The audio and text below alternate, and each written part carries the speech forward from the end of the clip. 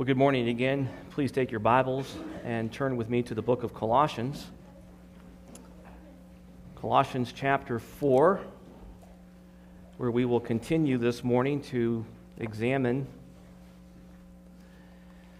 these concluding verses, wrapping up the book of Colossians. We've been working through this segment of Colossians, and we're at verse 12 and 13, and I want to take some time today to continue unpackaging the meaning of these verses and the significance of the ministry of Epaphras, the pastor at Colossae.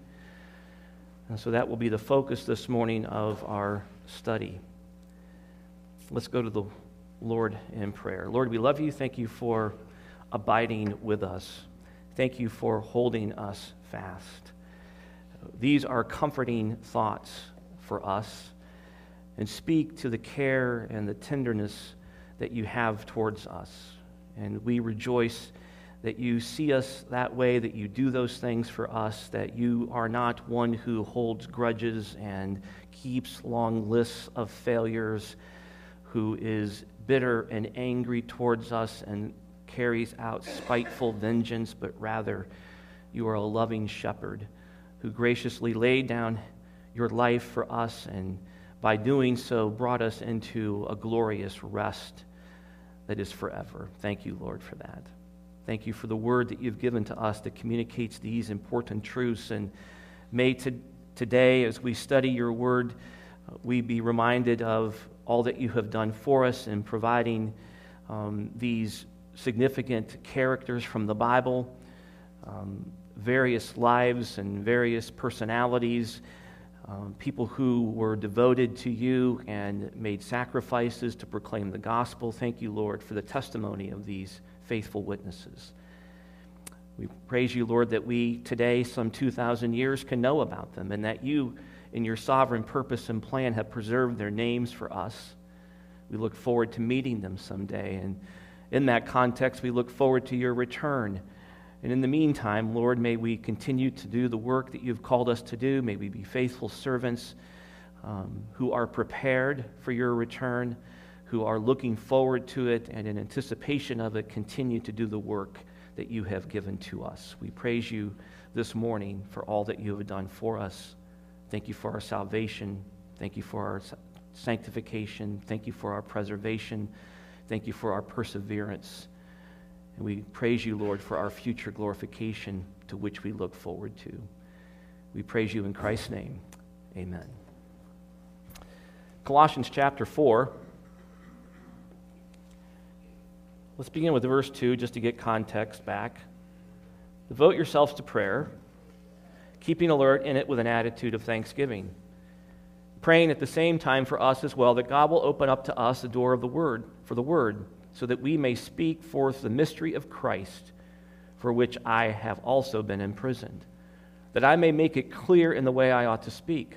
Conduct yourselves with wisdom toward outsiders, making the most of the opportunity. Let your speech always be with grace, as though seasoned with salt, so that you will know how you should respond to each person. As to all my affairs, Tychicus, our beloved brother and faithful servant and fellow bondservant in the Lord, will bring you information, for I have sent him to you for this very purpose, that you may know about our circumstances and that he may encourage your hearts. And with him Onesimus, our faithful and beloved brother, who is one of your number. They will inform you about the whole situation here. Aristarchus, my fellow prisoner, sends you his greetings, and also Barnabas' cousin Mark, about whom you received instructions. If he comes to you, welcome him. And also Jesus, who is called Justus.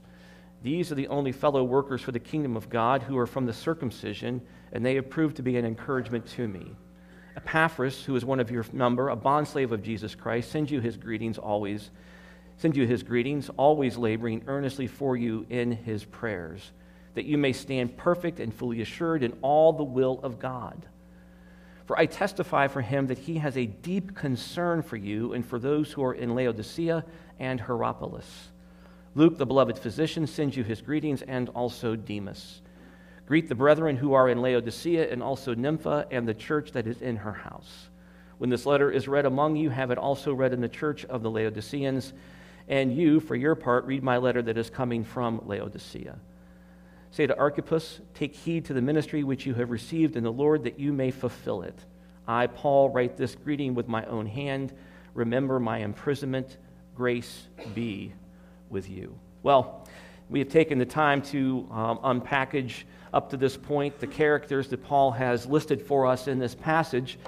It's significant, of course, that God in His providence has preserved these names for us through all the ages. Some 2,000 years removed from their existence, we read about them this morning in Beloit, Ohio. That is significant. There's certainly things that God wants us to understand about them and to learn from them. These people are given to us as examples. They are faithful witnesses of the gospel, and certainly we can be both encouraged and instructed by what they did. Today we're going to be looking more closely at Epaphras, who I find to be just a fascinating character. And I've entitled this message Pastoring 101 because that's what Epaphras was. He was a pastor. And I think he was a very good pastor, and I think we can learn much from him, especially in an age in which pastors aren't often what they ought to be or what they are delegated to be according to Scripture. They're oftentimes mere entertainers, hucksters, clowns, jokers, entertainers of all sorts. And that's not what we are called to be. And so for you, as the redeemed of Christ, you need to know what a pastor is to do and what they are called to do. And Epaphras gives us a great example of the model of a good pastor. A pastor who is faithful to the Word of God and who has a great care and concern for those whom God has placed under his shepherding care. And so Paul again mentions this founding pastor of the church in Colossae, who we know as Epaphras. We first learned about him at the beginning of this epistle, some 5 years ago, perhaps. No, I'm kidding. It was 4. He was first mentioned in chapter 1, verse 7, where Paul commends him for his faithful service as the pastor, noting that he was an effective minister of the gospel. Let's go back by way of reminder and look again what Paul had to say. And any accolade from Paul is worthy of note. Paul was not one to pass on accolades easily, and he certainly here notes Epaphras' effective ministry. Let's go back and let's begin with verse 3 because it gives us a flavor of the church that was pastored by Epaphras. In verse 3 of Colossians 1, Paul writes, "We give thanks to God, the Father of our Lord Jesus Christ, praying always for you, since we heard of your faith in Christ Jesus and the love which you have for all the saints. Because of the hope laid up for you in heaven, of which you previously heard in the word of truth, the gospel." So we know right away that Epaphras is pastoring a mature church, apparently growing under his ministry. Growing through the preaching of the Word of God, the effective exegesis, if you will, the explanation, the presentation of the gospel, so much so that God uses it and blesses it, and as a result, we have a congregation that is noted for their faith, hope, and love. As a result of them being immersed into the word of truth, the gospel, which Epaphras faithfully ministered. He says in verse 6, "Which has come to you just as in all the world also it is constantly bearing fruit and increasing, even as it has been doing in you also since the day you heard of it and understood the grace of God in truth." That's a phrase I'm going to be coming back to. It's an important phrase, especially the emphasis in truth. That's an important thing. Verse 7, "Just as you learned it from Epaphras, our beloved fellow bondservant," which Paul calls him again in chapter 4, who is a faithful servant of Christ on our behalf. And he also informed us of your love in the Spirit. And so we have this introduction to Colossians that really emphasizes the effective ministry of a pastor who is given over to the whole counsel of God's Word. Indeed, he is doing exactly what Paul would say his goal was in Colossians 1:28, and that is to make every man complete in Jesus Christ. And we see that. And so when you wonder what does that look like, what does that mean, it means what Paul has just described. People who have been presented with the Word of God, with gospel emphasis, who have been taught the things of God, the truth, where God's grace has been explained, resulting then in a transformation of hearts through the effective ministry of the Holy Spirit that blesses the consistent, accurate preaching of the Word of God. And so Epaphras is noteworthy for that. And we ought to take note of it because he stands in stark contrast to so many pastors that we see today that are foisted upon us in so many different arenas and through different mediums. Sadly, we rarely see this. This is the exception. It's not the rule, and it's to be lamented. And it's a judgment on the church because it is your responsibility to keep good men in the pulpit and to get the bad ones out. That rests with you. That is your call. You are to be discerning. You are to be hearers of the Word of God and to be able to test what the person says to make certain that, like the Bereans, that it squares with Scripture. That it squares with Scripture. And so Epaphras is really a very good model.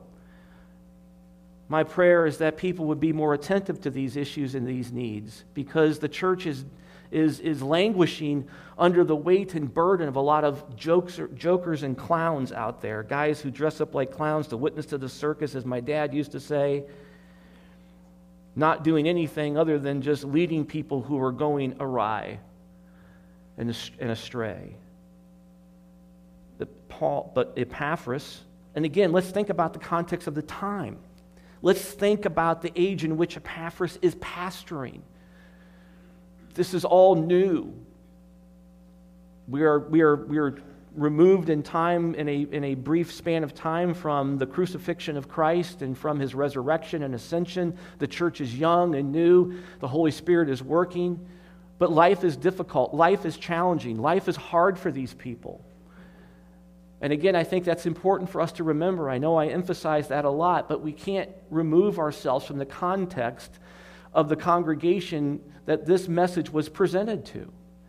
And even in spite of the difficulties that they faced, they're commended for being people of faith, hope, and love. And that's significant. And they've been given a good shepherd who has done a good job in keeping their focus on the things that truly matter, that have eternal consequence. Epaphras was a shepherd of their souls, and he guided them, and he guarded them, and he protected them, and he led them, and he fed them in such a way that they grew in the Word. And we know that from what Paul says. And so that is to be noted in terms of one of the characters that has been drawn or presented to us here in these concluding verses of Colossians. God wants you to know that about Epaphras. God wants you to understand who the congregants were and the setting in which they lived. He wants you to understand the significance of their faithful witness. So you too can be encouraged. So you too can be exhorted. So you too can be challenged. So you too can be instructed in terms of what a faithful congregation looks like and acts like and thinks like and behaves like. That's significant. Don't miss that.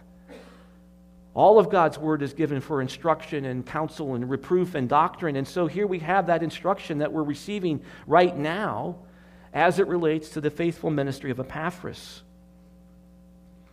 So we have here before us the evidence that Epaphras is a faithful minister of the gospel and what the pastor's role in a church should be. That of a guarding and guiding shepherd of God's flock, the bride of Christ. Well, what can we take away from Paul's description of Epaphras, both here and in chapter 1, is that he was a theologian. I like that. Let's go back. Well, first of all, here in chapter 1, verses 3 through 8 that we looked at, we see that Epaphras is not presenting his own message. He's not giving a TED Talk. He's not giving some philosophical idea about something. He's presenting God's Word to them. And so he is a minister of the gospel, not himself. That's important. We must take note of that. That's what a pastor is supposed to do. A pastor is a theologian. And as a theologian, he speaks of the things of God. That's so critically important. I am not here to entertain you or to amuse you. I love to laugh. You know that. I mean, Ben is King Herod, for Pete's sake. But at the same time, the call of the minister is to be this theologian. That is, one who studies what the Scriptures say and presents what he has learned in his studies in an orderly, clear, and persuasive manner. That's what the pastor theologian does. That's what his calling is. And so when a pastor steps into the pulpit, what you want to see right away is that the Word of God is opened. Because the call of the minister of the gospel is to present what God has said and to proclaim what God has said and to do it in such a way that it's understandable and that it brings conviction through the unction and power of the Holy Spirit. That's what we're called to do. And so we understand then that Epaphras, based upon what we've read in chapter 1, verses 3 through 8, and what we'll find in chapter 4, verses 12 and 13, is that Epaphras was a theologian. So what is theology? I think this is important because it's a term that I think isn't understood completely in the context of what today is presented as ministry and preaching. Theology is the disciplined discourse about God. The disciplined discourse about yourself, your best life, your present needs. No, it is a disciplined discourse about God. We see that Epaphras is doing that. We see in verses 3 through 8 that there is a clear presentation of the gospel, of the Word of God, in such a way that it impacts the heart, it impacts the mind, it changes people through the work of the Holy Spirit, and that's what God blesses. And so it's a disciplined discourse about God, which is finally and then irrevocably constrained by the Word of God. So I don't get to leave this. You're not going to hear the gospel according to John Tucker. And if you do, you've got a problem because it's not going to save you and it's not going to do anything for you. So I work within the confines of this. Just like when I walk into a courtroom, I don't give my own opinion about things in the context of the issues before the court and going beyond the law or creating new laws. Oh, by the way, Your Honor, I've got the statutes according to John. Section 1, Part 4, subparagraph A says this. Well, we don't care what you're saying, counselor. Take a seat. I've had that happen.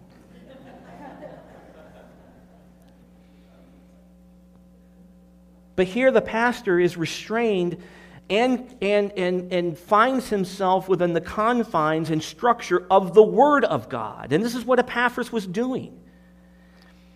It's clear that what Epaphras was doing was that he was engaging in the exegesis, that is the careful reading and explanation of God's Word. So when you hear that word exegesis, it means that the pastor or one is carefully reading and translating the Word of God. Turn with me. Let's find another amazing pastor in the Bible. Well, how about in the Old Testament? How about in Nehemiah? How about Ezra the pastor? Ezra the pastor, we find, is also a good theologian. He's a student of God's Word, and he's engaged in the disciplined discourse about God. Nehemiah chapter 8, verse 8. We have the people assembled, they're gathered, verse 1, and all the people gathered as one man at the square, which is in front of the water gate, and they asked Ezra the scribe to bring the book of the law of Moses, which the Lord had given to Israel. Verse 2, then Ezra the priest brought the law before the assembly of men, women, and all who could listen with understanding on the first day of the 7th month. He read from it before the square, which is in front of the water gate, from early morning until midday. You think I preach long? In the presence of men and women, those who could understand, and all the people were attentive to the book of the law. It says that he stood at a wooden podium with other men surrounding him. He opened the book in verse 5 in the sight of all the people. That's important. Ezra opens the book of the law in the sight of all the people because now the people know that Ezra is speaking with authority from God's word, not his own words. And he was standing above all the people because he wanted He wanted the people to see and to understand and to appreciate the fact that he is reading from God's Word. And when he opened it, all the people stood up. Then Ezra blessed the Lord, the great God, and all the people answered, Amen, amen. While lifting up their hands, they bowed low and worshiped the Lord with their faces to the ground. And in verse 8, we find here this important instruction or this important fact about what Ezra was doing. They read from the book, from the law of God, translating to give the sense so that they understood the reading. That's exegesis. He was exegeting the text. And so he read it to them, and he gave the people a sense of what it meant. What does this mean? How does it apply to your life? It's instruction and application, ultimately, is what we find. And so too Epaphras was engaged in that type of ministry and that type of pastoring as a theologian, the disciplined discourse about God. And that discourse is finally and conclusively constrained by the Word of God. The pastor cannot roam, he cannot be a maverick and leave the reservation of God's Word, the confines of God's Word. There's too much of that today. There's very little careful reading. There's very little instruction as to the questions that it answers. But here we find that Epaphras, like Ezra before him and other faithful men, explaining to the people what does the text actually say and what did the author mean. Interpretation and application. That's what a pastor is called to do. And it is by that the Holy Spirit then works in your heart, shaping and forming your mind to work within the structure and the confines of Scripture. You see, we are Christians, and so Christians ought to think Christianly, right? We ought to think biblically. God has given us this amazing book, which, by the way, the Colossians didn't have. They had some things. They had the Old Testament and other letters that Paul had written. That's clear from the text. They had the instruction from Epaphras, who had been taught by Paul, who had been saved under the ministry of Paul in Ephesus. And so we see then that pastoring falls within the confines and the structure of God's Word. You need to know that and appreciate that. The pastor's call is to say, Thus saith the Lord. Thus saith the Lord. And that's what Epaphras was doing. And so he was, in that way, a faithful minister of the gospel.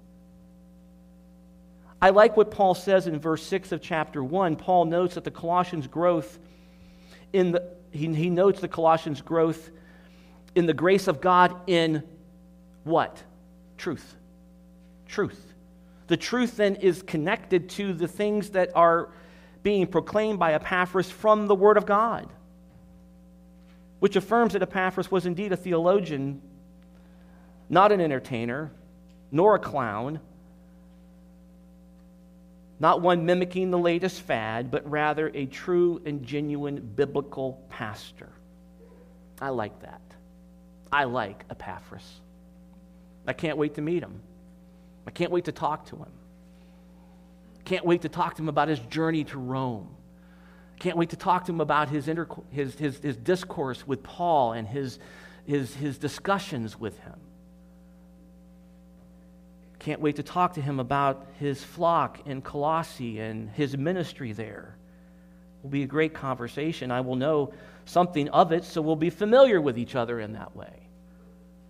And that will be a good thing. So Epaphras was concerned for the truth, and it was so profound. I want you to think about this for a minute. Let's not forget the context of all the things that are going on. Epaphras' concern for this flock and for the truth and for their souls and for their eternal state was so profound and deep that he traveled over 1,000 miles to reach Paul regarding the false teacher in Colossae. That's how much the truth matters.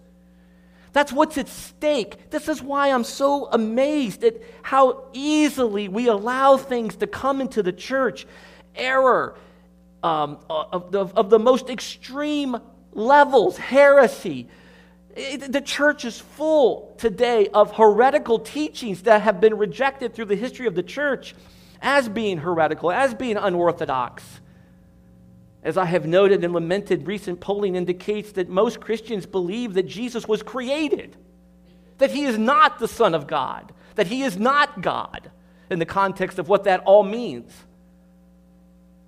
He's just some created being, a good person. This is a problem.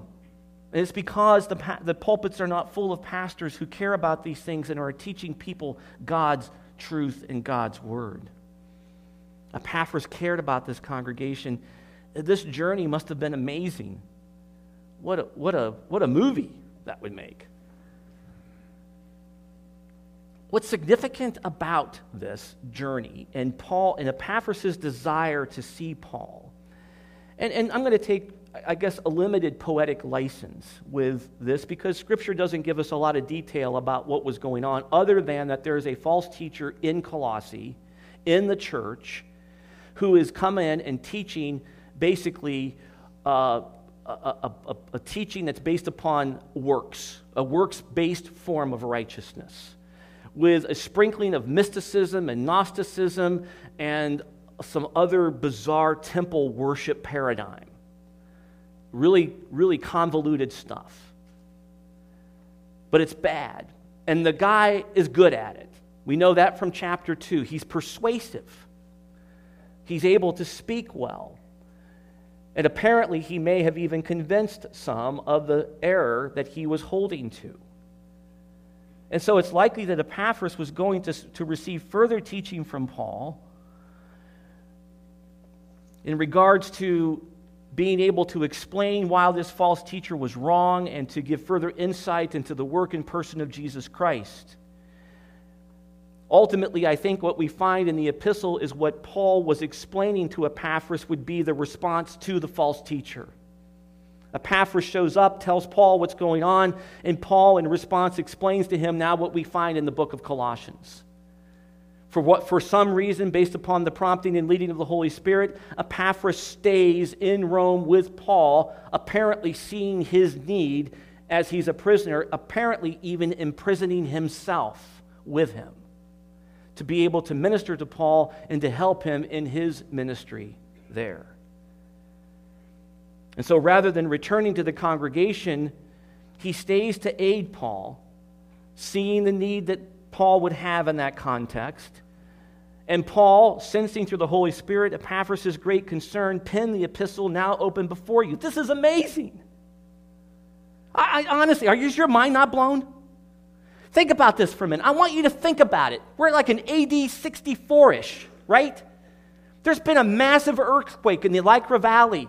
This church is part of on a trade route that's being no longer used by the Romans. It's been altered. So this is a languishing economy.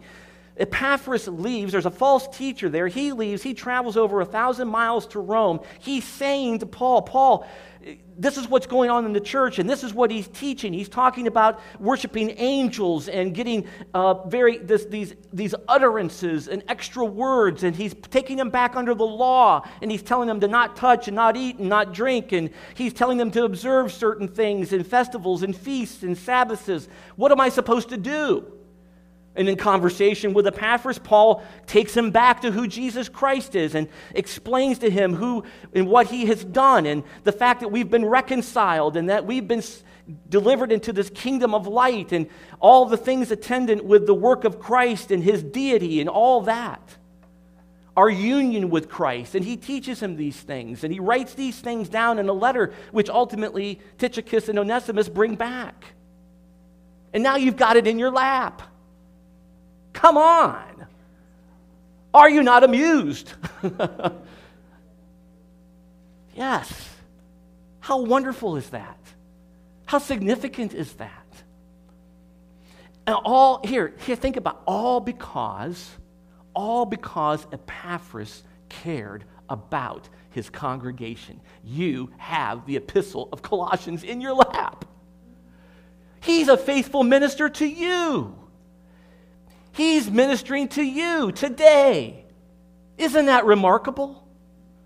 Are you going to hug him when you see him? I hope you will. So this is what we have. Now this gets even better. So Epaphras stays. This epistle is penned. Paul writes other epistles, one to the Laodiceans, most likely the Ephesians and the Philippians as well. And these are taken back and dispersed, and they're exchanged and given back and forth. We know that because we see here from the latter part of this passage that the letter to the Laodiceans, which we don't have, is read to this congregation, as is the letter of Colossians to the Laodiceans. But the question this begs, and here's, think of this. I want you to think about in terms of the purpose of Epaphras' journey to Rome, what it wasn't about. He wasn't going to Rome to get aid, financial support, relief for economic distress, food, medicine, or anything other than a clearer explanation and more precise explanation of the work and person of Jesus Christ, because that's what they needed more than anything else. Tychicus and Onesimus didn't come back with a caravan of camels and carts full of all sorts of goodies. They came back with a letter written on parchment to be read. That's far better. That was the gravest concern for Epaphras. That's significant. That's unbelievable. This is why I struggle with missions today in some contexts, because what do? We flood them with all sorts of goodies, and God's word is like a side thing. Or it's not anything. No, Epaphras comes, he gets instruction, the letter is written, it's sent back, and it's read. We'll find out later that it's likely read by the chap at the end of the chapter, Archippus, who is the pastor now of the church in Colossae. So we now understand some things about Epaphras, and we understand the goal and the calling of a faithful pastor. He is a theologian, one who is engaged in the disciplined discourse about God, based upon the content of God's word. But why would Epaphras do this? What is the motivation for Epaphras? Well, let's look. There are two things that we can find. One, in verse 7 of chapter 1, we're told that Epaphras is a fellow bondservant. In chapter 4, we're also told that about him. Verse 12, Epaphras, who is one of your number. And here Paul changes the word a little bit. He says a bond slave of Jesus Christ. That's significant. So the question is, why? Why would Epaphras do this? Well, it's not out of some type of begrudging service. It's because he loves Jesus Christ. Paul tells us in verse 12 that Epaphras was a bondslave of Jesus Christ. And what I want to note here is the emphasis that is placed upon the fact that he says that he is a bondslave of Jesus Christ. He doesn't say he's a bondslave. He doesn't say he's my buddy. He doesn't say he's just my fellow minister. He says he is a bondslave of someone. Of Jesus Christ. That's significant. So what do I understand then about that? What is the motivation? Is he trying to work his way into heaven? Is he trying to get more merit? Does he need more righteousness? No. He's serving these people because he loves the Lord Jesus Christ, and he's proclaiming God's word because he loves the Lord Jesus Christ. The idea of a bondslave pictures one whose will is given over to another. So as a bondslave of Jesus Christ, Epaphras was yielding himself to the will of Jesus Christ. Not his own will, but rather the will of the one who had purchased his pardon, as explained in Colossians chapter 1, verses 13 and 14. Let's go back and be reminded. Again, I want you to understand the motivation, because Epaphras' motivation ought to be your motivation. we too, like him, are bondslaves. We too are also given over to another one's will, not our own. Why? Because of what Paul tells me has been done for me. Verse 13, for he, this Jesus Christ, of whom we are speaking, for he rescued us from the domain of darkness and transferred us to the kingdom of his beloved Son, in whom we have redemption, the forgiveness of sins. He goes on further in this passage, further down, verse 21, and although you were formerly alienated and hostile in mind, engaged in evil deeds, yet he has now reconciled you in his fleshly blood through death in order to present you before him holy and blameless and beyond reproach. So Epaphras appreciates that. He understands that. He's reveling in it. And because of that, he has then given himself over to Jesus Christ. It's not in a begrudging way. It's not as if we look at this word and say, well, man, he's just a slave. He's just, chained to him, and he's being whipped and beaten, and he's being forced to do something he doesn't want to do. That's not the case at all. The purpose of using the word bondslave here, and here we're going to exegete the words, this is what this looks like, is to demonstrate that one has given himself over to another, that your will is no longer your will. Jesus Christ himself referred to himself as a bondservant, as a bondslave. To who? The Father, the will of the Father. It's not my will, it's your will be done. As we recall in the Garden of Gethsemane. Notice as well, again, the emphasis on Jesus Christ. Well, what does Jesus Christ mean? What is the meaning of the words that make up that name? Jesus, we know, means Savior. We know from Matthew 1:21, you will call his name Jesus, for he will save his people from their sins. We also know this from Acts chapter 4, verses 8 through 12, where Peter, and you want to turn there with me, we can look at that quickly. Peter here in this amazing discourse, Acts 4:8, then Peter, filled with the Holy Spirit, said to them, rulers and elders of the people, if we were on trial today for a benefit done to a sick man as to how this man has been made well, let it be known to all of you and to all the people of Israel that by the name of Jesus Christ, the Nazarene, whom you crucified, whom God raised from the dead, by this name this man stands here before you in good health. He is the stone, that is Christ, which was rejected by you, the builders, but which became the chief cornerstone. And there is salvation in no one else. For there is no other name under heaven that has been given among men by which we must be saved. Take heed. And so Epaphras understands that, and he understands who Jesus Christ is. Christ is the Messiah. He is the Savior Messiah. He is the promised one, and he gladly gives himself over to him. That's the point. So look at this. So as a bondslave, Epaphras was yielding himself to the will of Jesus Christ. That's significant. And because of that, he was teaching these people the things of God.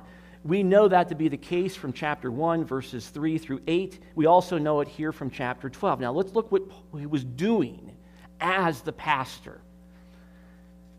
Paul then tells us some additional things about Epaphras. In verse 12, Epaphras, who is one of your number, a bondslave of Jesus Christ, sends you his greetings. Hello, how are you? But he notes this about Epaphras. He says that Epaphras is always laboring earnestly for you in his prayers, that you may stand perfect and fully assured in all the will of God.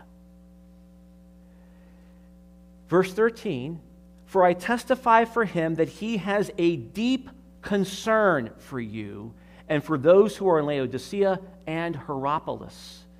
It's interesting, this word deep concern, now this is important because it gives us context to what he is doing and why he is doing it.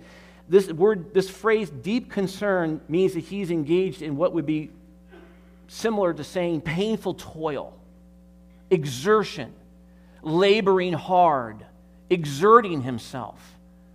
because he's very concerned about what's going on. What's going on in Colossae? There's a false teacher. There's a false teacher who is taking their eyes off of the finished work of Jesus Christ and their union with him. It's because of that he is then laboring and toiling earnestly to make certain that these people do not lose sight of Jesus Christ. That they don't lose their hope in Jesus Christ. That their faith is not made shipwreck on the shores of heresy. And that they don't lose their love for Christ and love for each other. And so Epaphras, the faithful pastor, is laboring in the only way that he can because he's not with them. Note this, right? He's with Paul. He's in Rome. He can't be there to preach for them and with them. So he's laboring in the only way that he can, and that is to pray for them. And to pray that those who are with them will keep them from the error that is being taught. This is significant. This is how much the truth matters. Buy the truth and sell it not, we're told. The truth matters. Do you hear me? The truth matters. It matters for all of eternity. Because if the Colossians believe what the false teacher is saying, those who do not know Christ and fall into the error and the trap of the false teacher will perish for all eternity in hell and be separated from God in that context. It matters. The truth matters. Your neighbors need to hear the truth. Your friends need to hear the truth. Your kids need to hear the truth. It matters. And the pastor's call is to guard the flock and to lead them into the truth, not away from it. To point them to Christ, to show them Christ. Like Lloyd Jones says, Pastor, may they see Christ. Pastors trifle with their flock. I fear for the guys around me. I truly do. I see what they're doing. I see the trivial things they engage in. Pastors who put little things on their signs that say, gotcha, or I'm watching you as Jesus peeks around a corner. That's not clever. That's dangerous. That's error. It's not funny. Making other comments about glibly referring to Jesus Christ or just making mockery of him. Dressing up, it's just ridiculous. Calling him a superhero and all this other stuff that you see in parades and other things. We got souls in our hands. And I'm playing with them. I'm talking to them about superheroes and a little guy who's peeking around a sign. He's the sovereign creator of the world, for Pete's sake. He has the right to cast you into hell for all of eternity, and rightly so. And we trivialize it. We play games. Epaphras loved his people. He labored for them in the only way that he could. He wanted to be with them. Paul would see it. He writes of it. He says he's laboring to the point of exhaustion. It's the context and the picture that Paul is painting. That's how much Epaphras cares for this congregation. Puts his life in peril. A journey of 1,000 miles, nay, I say, a journey of 10 miles back in that day was perilous. But one of 1,000 miles? You got to be kidding me. I mean, driving to Missouri was 888 miles, and I thought I was going to die. Sitting in the back of a Chevrolet Caprice Classic with blue velour seats and air conditioning, no less. But no, he cares. He cares so much about them.